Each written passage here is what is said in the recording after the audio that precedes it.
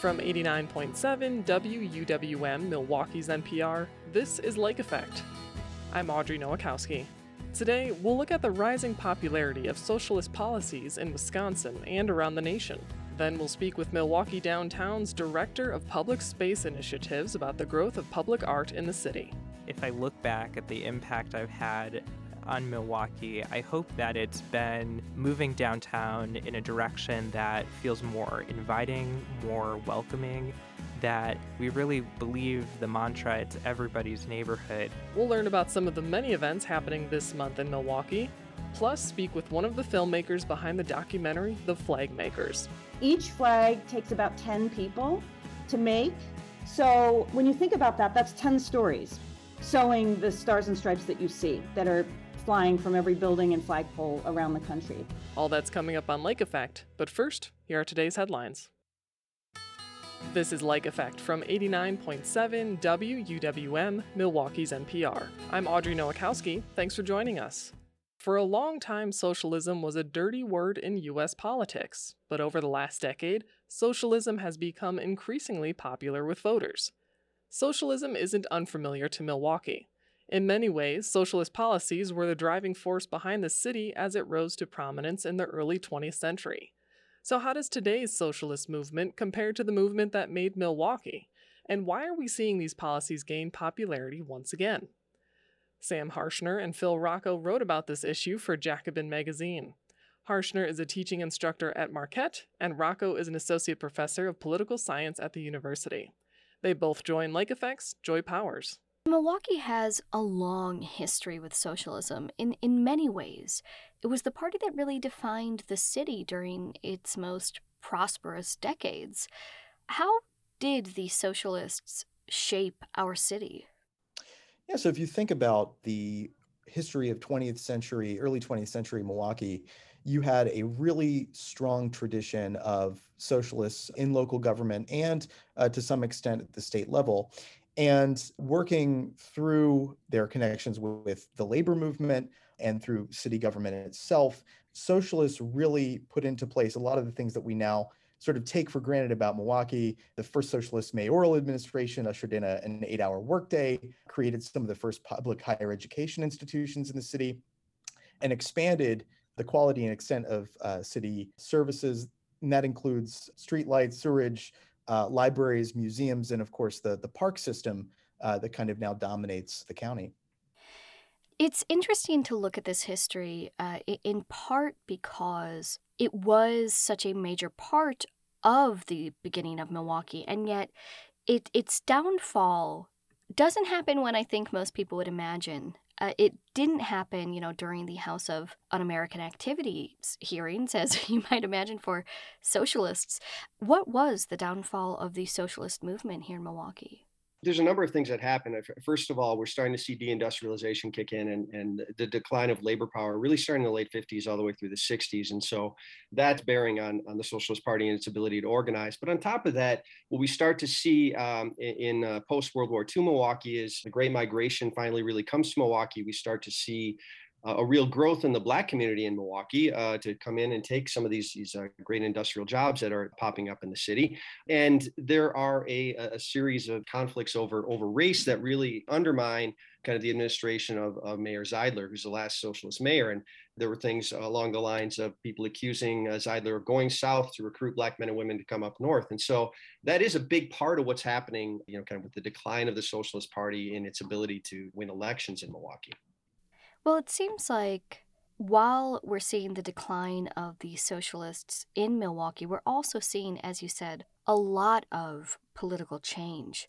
As we look at the decades after the socialists are no longer in power, what did that look like for Milwaukee? What was that like here? Largely what we see in Milwaukee is, like what we see in most cities, it kind of a floundering about looking for an answer to how you fund municipal services in an era in which resources are diminishing and the needs of the population are increasing. Increasingly in Milwaukee as well, we have what we're known for nationwide is this abysmal inequality along racial lines, around geographic lines. And that really grows up in this era as well. So the politics of the city get pulled into, the fights over welfare and is racialized, and Milwaukee is really seen as kind of the problem in the state of Wisconsin.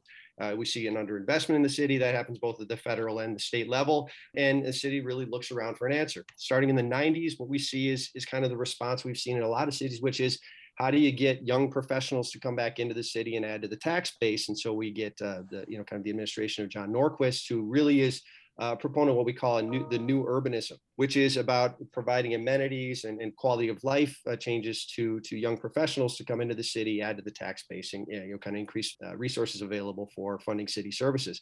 That doesn't really work in Milwaukee at that point. And so what we've seen in Milwaukee is just a series of fiscal crises and kind of an inability to really mobilize the resources needed to meet its needs.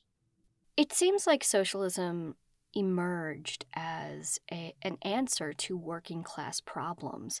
And yet, what we see as it declines in Milwaukee is, again, a surge of working class problems. We're seeing right now democratic socialists are emerging as an answer to many of these issues. Why are we seeing that right now? What has precipitated this resurgence of socialism, not just in Milwaukee, but around the nation? I think that since the Great Recession, and then really with the emergence of the presidential candidacy of Senator Bernie Sanders in 2016, there's an increasing attention to class issues in the United States, in part because the kind of consequences of the particular version of capitalism that developed in the United States are being brought to bear on the lives of working class people. And I think the traditional political parties, leaderships are increasingly, in a way, inattentive to a lot of those issues. And so it sort of opens up a kind of political space for socialists and for organizations like the Democratic Socialists of America to begin to address voters' needs. One of the other keys is that economic precarity is reaching higher up into the income spectrum, in the sense that we're starting to see college-educated men and women begin to struggle to find good jobs and these sorts of things, and those people are also people who are often the most willing to organize. We're seeing that actually as kind of emerge as well. A lot of underemployed college students who are really involved in starting to rectify the system as it is. Now, I think there is, I'm not sure if it's even confusion or if it's just conflation.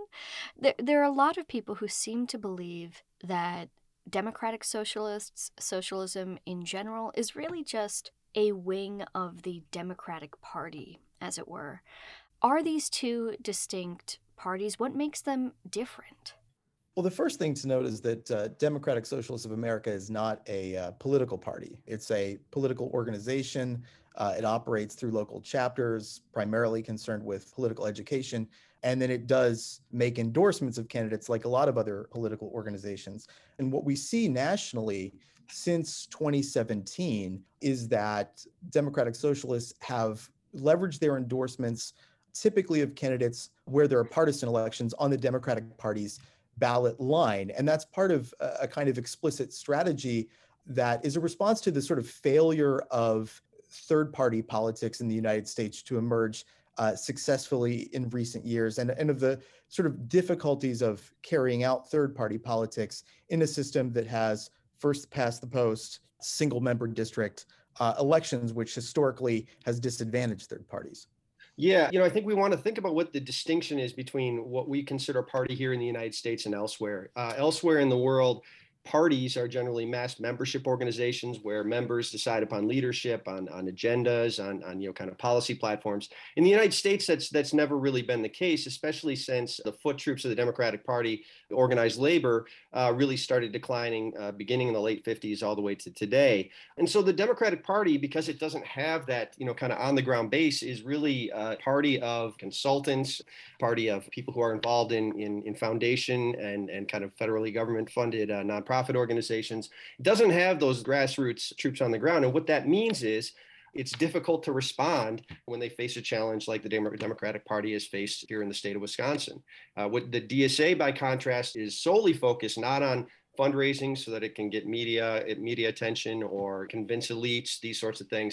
DSA candidates, their electoral strategy is predicated on people being on the ground, advocating for them, going door to door, pushing their message out, which gives them a great deal more freedom, a great deal more independence to really follow working class policy. They're not beholden to a donor class that is sometimes antagonistic to those agenda items. You mentioned, of course, we saw a decline in organized labor. I believe right now we have the lowest amount of people in unions in our history. And yet we are also seeing a movement among many different fields where people are looking to unionize, where they're organizing to unionize. With that in mind, how are Democratic Socialists faring when they actually get to the ballot box? How are these candidates doing? If you look nationally, there's been a huge increase in the percentage of elections that Democratic Socialist endorsed candidates have won. And now it's the case that essentially, if Democratic Socialists sort of get past the primary, they stand a very good chance in the general election, in part because they are running in places where there's not a lot of competition in the general. The real competition tends to be in the primary. And so some of the greatest successes of DSA endorsed candidates have been in local elections and in elections for state legislative office, and a slightly smaller number of successes in Congress. But essentially, there has been, in part because of this absence of street level political organization and mobilization that Sam talked about a minute ago, there is a political opening for socialists to speak directly to working class voters and address concerns that are not necessarily being taken into consideration by the major parties. So, what does the future of socialism look like here in Wisconsin and nationwide?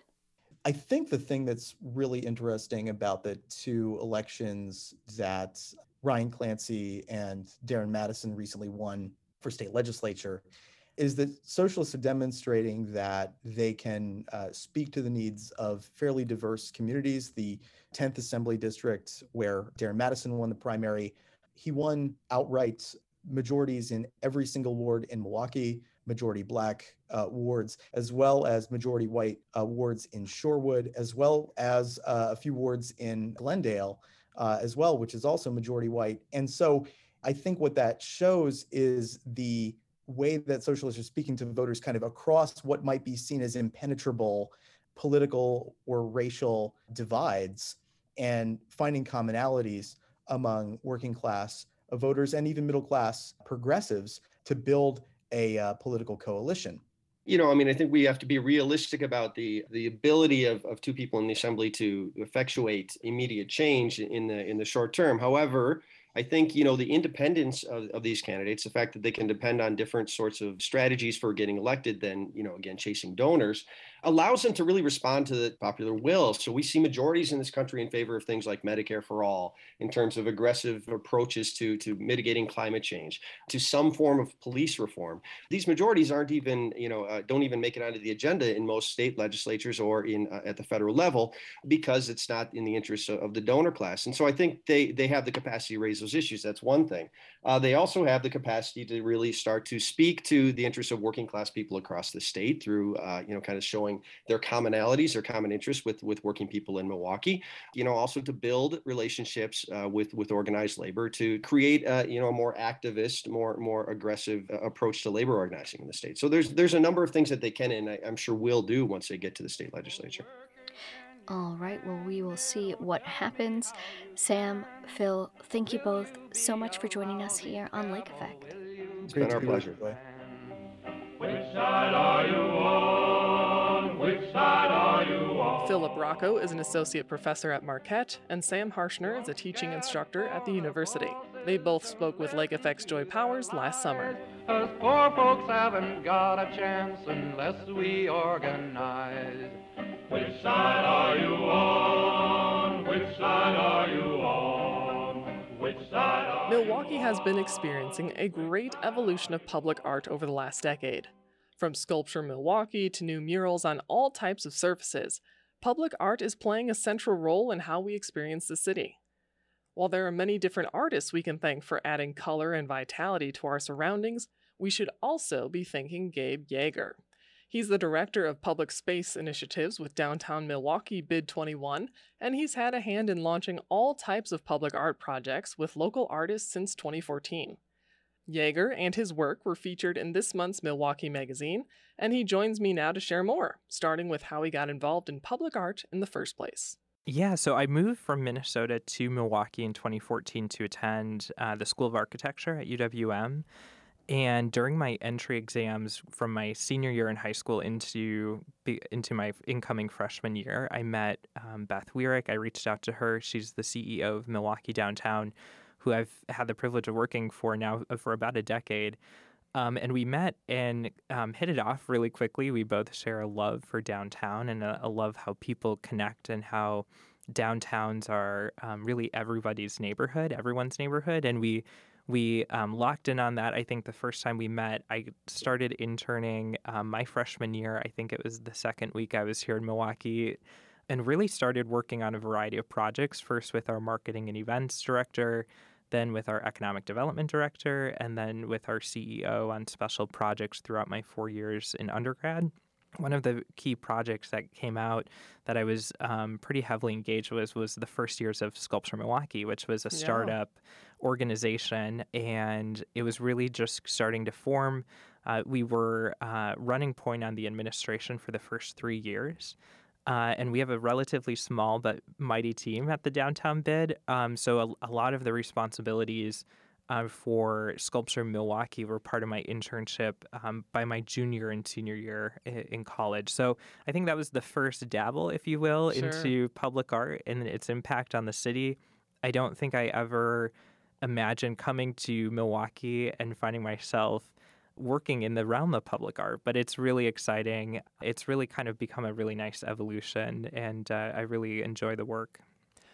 And I feel like Sculpture Milwaukee was one of the first major public art initiatives that the wider community noticed, downtown as a piece of the work too. Right. I think playing off the architecture, highlighting and elevating Wisconsin Avenue as not only Milwaukee's Main Street, but Wisconsin's Main Street, and really calling attention to the importance of our Main Street with public art and using public art as a way to bring people from the lakefront down to the convention center. It was really a bold vision. So with Sculpture Milwaukee, we also thought it was important to have some opportunities for local artists as international artists were being curated for this collection of art. I believe it was 22 sculptures in the first year. And we ended up launching a call for artists for our first public art project back in 2017 for utility box murals, which now looking back, maybe, the smallest pieces of public art that we have in our portfolio now. But we ended up recruiting Mauricio Ramirez to Milwaukee. He was at the time in Albuquerque, New Mexico. He had some family in Milwaukee in the Chicago area, and we ended up selecting him. It was unanimous by our committee. And fast forward to last year, and we finished the Giannis mural with Mauricio. So to see the progression of our artists that we've worked with in the past and the evolution of the projects and the scale of the projects and the magnitude and the connection they have with our community is really amazing, in my opinion, just to look back and see that growth and development, both for our organization and for our city. I do want to touch upon kind of how you build relationship with artists, but before we get to that, I'm curious to know, you came to Milwaukee to study architecture, you kind of found yourself in the public art space, but was there a moment where you've sensed a shift in yourself or, something that clicked that's driving your passion now to help deliver public art to Milwaukeeans? Yeah, I think that's a great question. It's certainly something that when you look at the quality and the experience of any downtown, whether it's Philadelphia, Boston, Chicago, in addition to having a clean and safe downtown, which is really the foundation of a business improvement district, is clean, safe, friendly. And you see that with our core services with our ambassadors. But there's an additional layer of culture, of art that really leaves a lasting impact on visitors that we felt was missing and lacking in Milwaukee. I think it was noticeable when I arrived in Milwaukee back in 2014.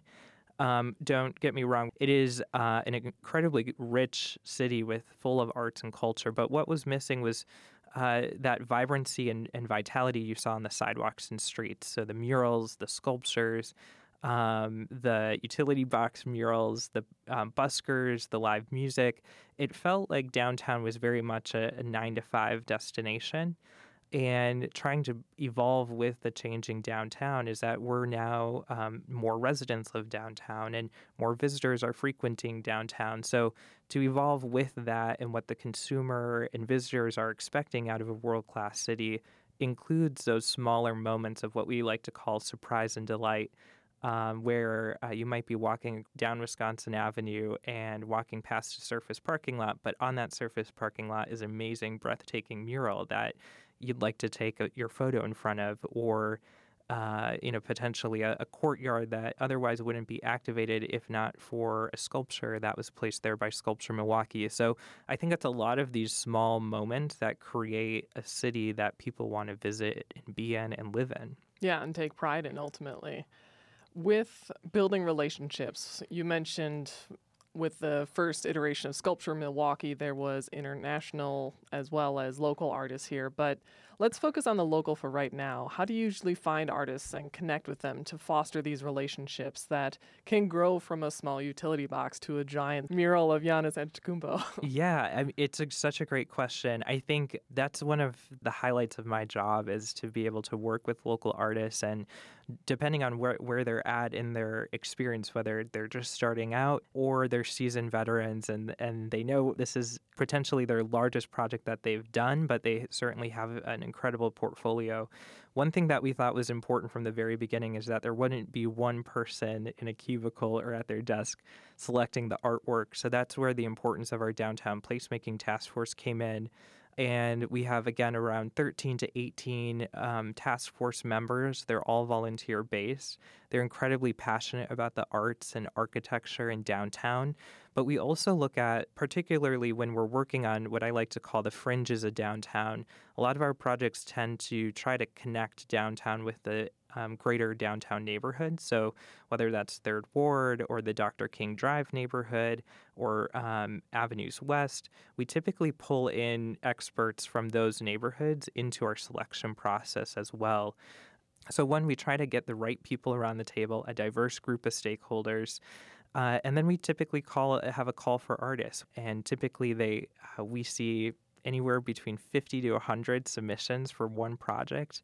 And then we, out of the top 10 that we receive, they would receive a stipend to submit for a final design for us to review. So once the artist is selected and we choose the artist's concept, then my job becomes, I would say, protecting and defending the artist's concept to fruition, that it doesn't boil down, if you will, through the process, that it remains intact and there's integrity behind the final piece is actually what the artist submitted up front in the proposal. Well, and we're talking along these lines of you are paying artists as their finalists, not just, having them submit until they hear they're a finalist or not. There's that firewall protection when you do select someone. What other best practices or core tenets do you personally follow when you're working on these projects? Yeah, I think a big one is at this point we've done around 25 to 30 murals in downtown since 2017 of all shapes and sizes, from parking structures to underneath the freeway piers to utility boxes to your traditional wall, skywalks, everything in between. We've really looked at every potential surface and have asked our property owners, who are incredibly gracious in allowing us to partner with them on these types of projects and bringing life and vitality with murals to their properties. We're able to really have this amazing range of public art that's really of all scales and sizes that I think makes it just more compelling and a more unique experience. I think if everything was monotone or everything had, if there was only utility boxes or only surface murals on walls, I think then it loses its energy. And I think that's where we've been really strong in the last 5 to 10 years, is looking at all potential surfaces as opportunities for public art. And I think that is to a great credit to the downtown bid and to the evolution of our public art process in downtown Milwaukee. Well, and some credit does go to you as well. There's a quote in the Milmag article from this month that you're featured in that says, nearly every public art project downtown in the last 5 years has gone in one way, shape, or form through your inbox and through the organization. So how do you view your impact on Milwaukee's public art scene? Thank you. That took a little twisting of my arm to get that quote out there. That's what they used. But I think at the end of the day, if I look back at the impact I've had on Milwaukee, I hope that it's been moving downtown in a direction that feels more inviting, more welcoming, that when we really believe the mantra, it's everybody's neighborhood. But sometimes we have to ask the question, is everybody represented in downtown? And ask the hard questions, have the hard conversations. And we've been able to do that over the last 5 to 10 years with incredibly diverse artists, respecting the artists in what they're proposing and how they are going to portray what they'd like to portray downtown. And at the end of the day, we have an incredibly diverse collection of public art. I was at Bayview High School last year talking about what I do for a living, and we were working in a partnership with Bubbler Bikes for their students to design one of the Bubbler bikes. And one of the students said, Heart and Soul, which is a mural by Mauricio Ramirez on the backside of Community Advocates Building on 6th Street. They said, my bus goes past it every day. I love the color. It's one of my favorite things to see in downtown and on my way to school. And while it's hard to quantify, I hope that that's the impact that we've had, that people can feel like they can come downtown. And I hope we're planting seeds that, public art is way more than just putting up fun colors on the wall. And I think that at the end of the day, there's true economic impact. There's a true, impact to how people feel in the perceptions of downtown. And quite frankly, hopefully we've made it a much more attractive and vibrant city than it was 10 years ago. Well, Gabe, thank you so much for coming in to talk about all of your work in downtown Milwaukee. Thank you. I really appreciate it. Appreciate the opportunity, and love Milwaukee and love to continue to see it moving forward. Gabe Yeager is the Director of Public Space Initiatives with Downtown Milwaukee Bid 21, and he was featured in this month's Milwaukee Magazine. Did you know you can listen to Lake Effect as a podcast? Just search for Lake Effect wherever you get your podcasts to download and listen to us on demand. You can also follow WUWM on Instagram, where you'll find videos and pictures from news stories and Lake Effect interviews. In about 10 minutes, we'll learn about the country's largest maker of American flags and flagpoles right here in Wisconsin. But first, we'll learn about some of the many events happening this month in Milwaukee. Keep listening to Lake Effect on 89.7 WUWM, Milwaukee's NPR.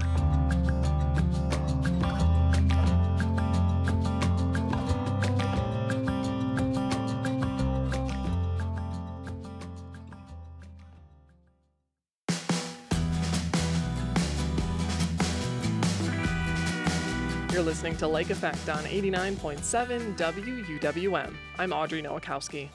Fall is finally upon us here in Milwaukee, but you wouldn't know it from the weather. As we continue to savor the warm weather, Milwaukeeans are looking for every opportunity to get out and enjoy community events. Chesney Wardell is a news reporter with the Milwaukee Neighborhood News Service, and she joins Lake Effect's Joy Powers to share some of the great events happening this month in the Central City. So there are a lot of great things this upcoming month. I think we tend to think of September as the end of summer, the end of events, but there are, of course, so many things that are still happening in the city. The first one is something happening not too far away from my neighborhood. This is Silver City International Festival. Yeah, so it looks like the south side of Milwaukee is the place to be for the VIA Community Development Corporation, as they are having its 12th annual Silver City International Festival. This takes place September 9th from noon to 5 p.m. This event is free, and it is meant to celebrate the culture and the diversity of the Silver City neighborhood. And it will be on West National Avenue between 33rd and 35th Street. So come and enjoy food and other festivities. And if you're looking for more information, you can visit vicdc.org. There are a lot of great things to check out at that particular festival. As you mentioned, it is, of course, an incredibly diverse neighborhood. I think you can tell that even just walking down the street. Yeah. So the next one that we're going to look at, this is a bit of a party. We actually have a couple parties in this list. Fiesta del Barrio. So Cache MKE is pretty much a musical ensemble that performs Latin American music across the city of Milwaukee, and they've been doing this for about 20 years now. And from noon to 7 p.m. on Saturday, September 9th, there will be a Fiesta del Barrio. And for my non-Spanish speakers, that just simply means a neighborhood party. And it will take place at Jackson Park, which is 3500 West Forest Home Avenue. So bring a friend or bring your family to enjoy food. You can get access to some resources and enjoy some entertainment. This day is pretty much all about community and celebrating culture again. So don't hesitate to come out. Jackson Park also on the south side. Yes, it is. Now, we have another party next on the list. It is the end of summer day party. Yes, so this next one is for those who are 21 years old or older. And so an end of summer day party kicks off downtown on Sunday, September 9th from 1 p.m. to 5 p.m. at the Belmont Tavern on 784 North Jefferson Street. Tickets are $25, but the kick is there will be an after party, and that is free and open to those who are of 21 years old or older. Not to mention the Green Bay Packers. Their first game kicks off that day, too. So down at the Allure, the game will be televised on television. And so you should step out and have a good time at the Allure. The first day of the Green Bay Packers. I will say, although I am not, a football person, my fiance, if it is a game, he will, no matter what the event, he's like, well, is there going to be a TV there? The next event that we're going to look at, it is City of Light Church Anniversary. Of course. So join the City of Light Church on Saturday, September 23rd from noon to 4 p.m. And then the second day, it is Sunday, September 24th from 9 a.m. to 1 p.m. This two-day event celebrates and just pretty much honors their 7th year anniversary. It kicks off with a block party with music, food, a lot of inflatables, and other sources of entertainment. And there will also be special guests from a variety of arts like dancing, spoken word, and more. And so on that Sunday, there will be a family booth and other powerful messages for you to come out and get encouraged. And that's something you don't want to miss. So come to 6725 West Burleigh Street to enjoy this wonderful milestone for this church. So for people who don't know City of Light Church, tell us a little bit about it. They partner with a lot of people. They're very active in the community. It's a place to come and worship. It's a place where you can come and get a lot of resources. It's also a place for you to come and just get a lot of the love and support that you need. It's right in the north side of Wisconsin, Milwaukee, actually. So it's very easy to get to if you are ever in need of, a helping hand or bring a little light to your day. So a City of Light. Yes. All right. So the final event that we're going to look at, I think, is an important day for a lot of Milwaukeeans. We call ourselves a city of neighborhoods. Inside of that, we are also a city of immigrants. So much of the things that we love about Milwaukee are really because of the many people who have come to settle here. This is the annual Citizenship Day. Yes, so the annual Citizenship Day is Saturday, September 30th here in Milwaukee. This is generally hosted by the American Immigration Lawyer Association. And basically what the AILA pretty much does is advocate and bring social justice amongst immigrants. So on this day, they'll provide free legal assistance to help thousands apply for a U.S. naturalization, which basically means if you aren't from the United States, they'll help you with the process of becoming a citizen here. It is essential that you reserve a spot on Eventbrite because within that 1 week, you should be expecting a call from someone to do a screening with where they'll ask you questions about your eligibility and things along that line. And then from there, you'll be able to make your official appointment. It does take place at Milwaukee Area Technical College, and that is in the Walker Square area as well, which is 816 West National Avenue from 9 a.m. to noon. To know if you are eligible, you have to be at least 18 years old or older, be a green card holder that also shows your residency and place of work, and have lived in the U.S. for about 5 years, but 3 years if you are married to a U.S. citizen. Other eligibility requirements require you to be capable of understanding English and have been physically present in the U.S. for at least 30 months, 18 months if you are married to a U.S. citizen.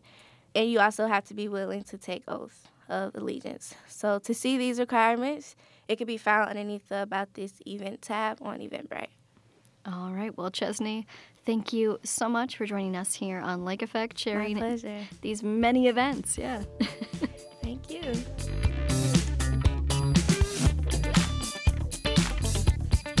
Chesney Wardell is a news reporter for the Milwaukee Neighborhood News Service, and she spoke with Lake Effect's Joy Powers. After a long hiatus, Lake Effect is taking the show on the road once again to celebrate another Milwaukee neighborhood. Join us next Wednesday, September 13th at Anodyne Coffee in Walker's Point for a live taping of the show. Tickets are free, but reservations are suggested. Check out WUWM.com for more information. Next, we learn what went into the National Geographic documentary, The Flagmakers, which follows workers at Eater Flag in Oak Creek, the country's largest maker of American flags and flag poles. That's next on Lake Effect on 89.7 WUWM, Milwaukee's NPR.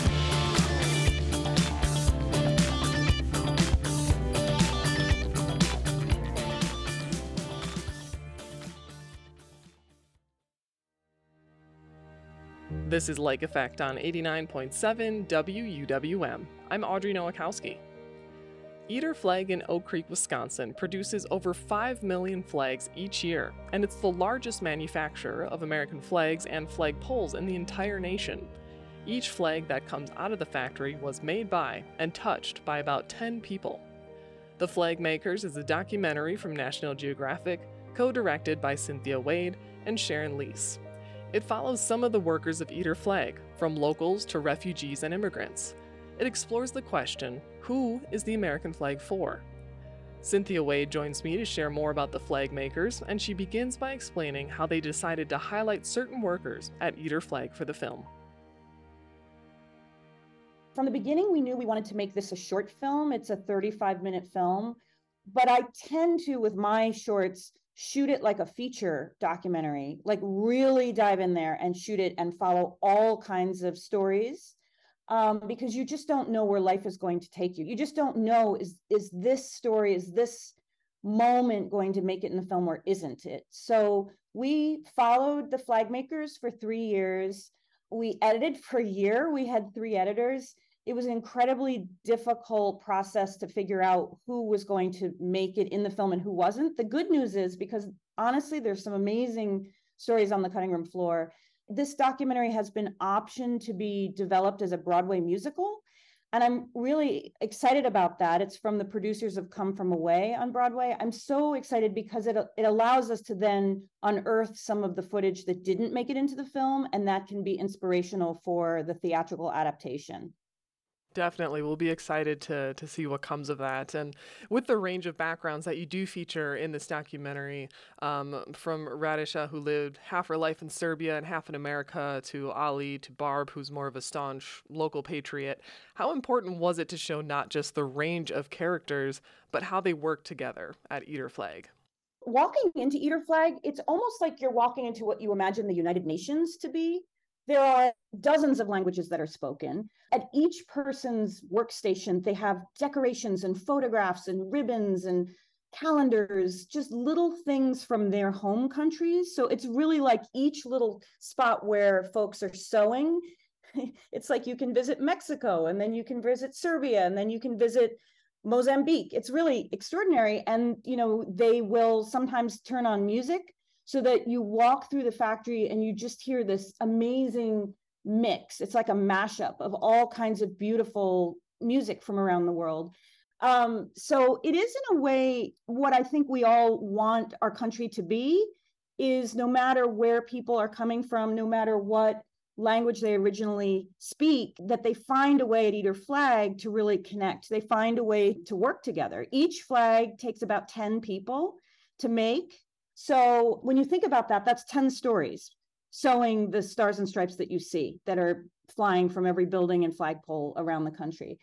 So I wish, in a way, and I think Sharon and I both wish in a way, that that's what our country could be. Obviously, it's not. We are both a country filled with amazing hope, and there's an incredible amount of hope and optimism around the idea of our democracy. And there's also heartbreak. There's also devastation. There's also violence. There's also a dark side to our country. And so what we wanted to do is, through the Flagmakers, really capture a moment in time. And this was from 2019 to 2022. So obviously through racial reckoning, through a global pandemic, through the January 6th insurrection, flags and flagpoles played a part in that. And so to look at our country through the eyes of the flagmakers, of the various flagmakers, some of them refugees like Ali coming from Iraq, some of them immigrants like Radisa from Serbia, and some of them born and raised in Milwaukee like Sugar Ray, who's the production manager of Eater Flag, who said, I love this city. I love Milwaukee. I love this city the way people love our country. Watching what was unfolding in this country through the eyes of the flagmakers allowed us to stitch together in the film it's a bit of an essay, and it's a bit of a meditation on what it is to be American, or to aspire to be American. You mentioned Sugar Ray, and he said some great things throughout that stood out to me. But one thing in particular he said is, quote, when you start to learn more about how this country was built for Black and brown people, it really doesn't include you. Even though he works at this flag factory, he doesn't personally have a flag outside of his own home, at least at the time of this shooting.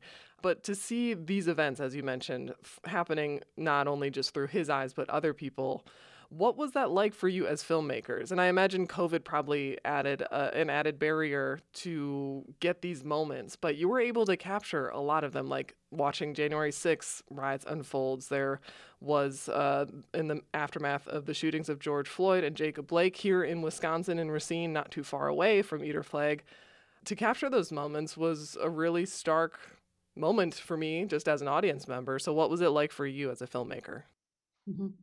It's one of the reasons as a documentary filmmaker that you end up shooting everything, which is exhausting, honestly. It's exhausting because we were just constantly trying to raise money for the film. It was an independent film for 2 years before National Geographic came on and picked it up.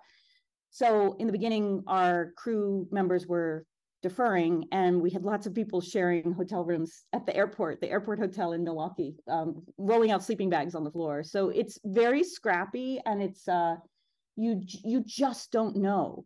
And it could be that the scene that you shoot could be something that's really important later, and you just don't know until the very end, which I love about documentary filmmaking, because you really do go down a rabbit hole, and particularly if you're shooting a film over 2 or 3 years. Sugar Ray, the production manager at Eater Flag, is a critical voice and perspective in the film. He is a Black man born and raised in Milwaukee, raising children, and still can't fly an American flag in front of his house because of the vast inequality and, quite frankly, violence in this country against Black and brown people, the racism and violence, and yet loves this country, and yet said in the film, I definitely love this country. You know what I mean? It don't always love you back, which in many ways to me is the heart of the film, is the crux of the film. Later, Radisa from Serbia says, you don't love something because it's perfect. You love something because it's yours. And those two statements, I feel like, are the heart of the film, in that we didn't want to just make it would have been very easy to make a film where it was just portraits of immigrants and refugees and, oh, look at this, isn't this nice? It's ironic too, but isn't it wonderful? And I didn't want to just make a film like that so that people could sort of feel good, or it just was this sort of one-stop shopping into some kind of performative, surfacey experience. But I also wanted us to go deeper and to really almost like lift up the carpet of the country and peek underneath at some of the darker aspects of this country. And that just takes time, which is why it took 3 years. Sugar Ray, to this day, he loves the American flag. And he was actually at a screening with me in New York last night and spoke quite eloquently, loves Eater Flag, is very proud of what they do. And yet his flag is the Bucks flag. That feels closer to his experience and something he can celebrate. But that doesn't mean he's not patriotic. He is patriotic and is raising his children as part of the community. And that perspective is incredibly important. Like, we need to be able to have gray area experiences in this film. We need to be able to feel mixed things and conflicts. We need to feel conflicted about this country.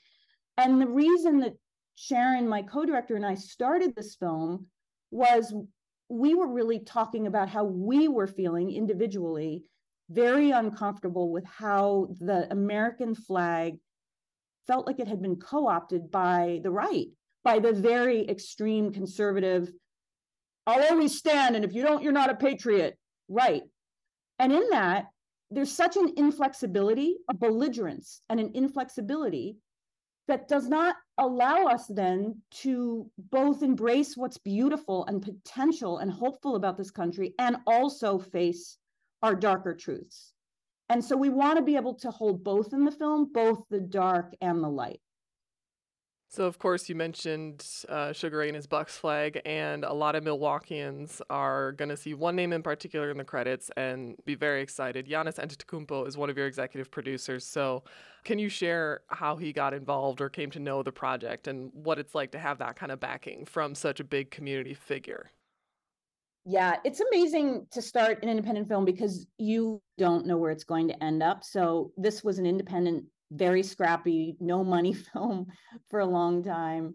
And eventually Nat Geo came in, National Geographic came in and helped us finish it. They were so excited by it that it got bumped up to Disney Plus. Disney is the parent company of Nat Geo. And then at that point, Giannis, who had a biopic on Disney called Rise, all about his life, heard about the project, saw the project, and asked to come on as an executive producer to help us. So that's incredible. It's also incredible just because, of course, for 3 years we were filming the Eater employees cheer on the Bucks and talk about the Bucks. So it's sort of a perfect fitting that Giannis is an executive producer. You talked a bit about why you and Sharon made this film and kind of your guiding vision and mission for local audiences in particular. You know, me, myself, not knowing much about this factory that's less than 15 minutes drive from where I live, to people who maybe are familiar or know someone who's working there. What do you want Milwaukeeans in particular to take away from the Flagmakers? Milwaukee and Wisconsin are really the heart of this country. I mean, when you think of it just physically, but really emotionally, like what we experienced at the Flag Factory was absolutely the best of what this country can offer. People from all over the world coming in, connecting, figuring out ways to communicate and literally sew the stars and stripes of the US flag, 5 million of them a year. But around the flag makers is a whole community that supports them. I mean, it's not an accident that there are nonprofits based in the Milwaukee area that help refugee families and immigrant families settle in the Midwest and support them. And one of the reasons that Eater Flag has such a high percentage of refugees and immigrants is because you live in such a welcoming community, and a community that's really set up to enable people to succeed, where they are fleeing persecution, war, they may be in refugee camps, et cetera. And when they arrive in the US, they often arrive in the Midwest, and they are welcomed with open arms, and they are supported, and they adjust, and they find housing, and their children go to the local schools, and their children rapidly start learning English. And many of those parents are going off to Eater Flag to sew our stars and stripes. That's not an accident. There's a welcoming and I think sort of a pluralistic, bigger feeling, a big heart to Milwaukee and to Wisconsin and to the Midwest, and certainly to Eater Flag. I don't know if Eater Flag would exist in the same way in another place in this country, quite like it does in Wisconsin. Well, Cynthia, I want to thank you for joining me today, and also thank you for all the time you spent here locally and the time you spent to give us this documentary. It's a great watch. Thank you so much. I so appreciate it.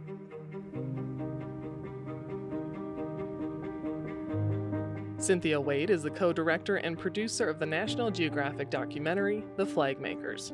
It's co-directed by Sharon Leese and executive produced by Giannis Antetokounmpo. We spoke earlier this year. And that's all for today's Lake Effect. I'm Audrey Nowakowski. Joy Powers and Sam Woods join me in producing Lake Effect each week with help from Robert Larry. Becky Mortensen is our executive producer. We also heard from Lena Tran, Taryn Powell, and Eddie Morales from the WUWM News team this week. Jason Reevy is our studio engineer. Michelle Maternowski is our digital manager. Valeria Navarre-Viegas is our digital editor. Trapper Shep wrote our theme music. Don't forget to get your tickets to Lake Effect on site. Join us next Wednesday, September 13th at Anodyne Coffee in Walker's Point for a live taping of the show.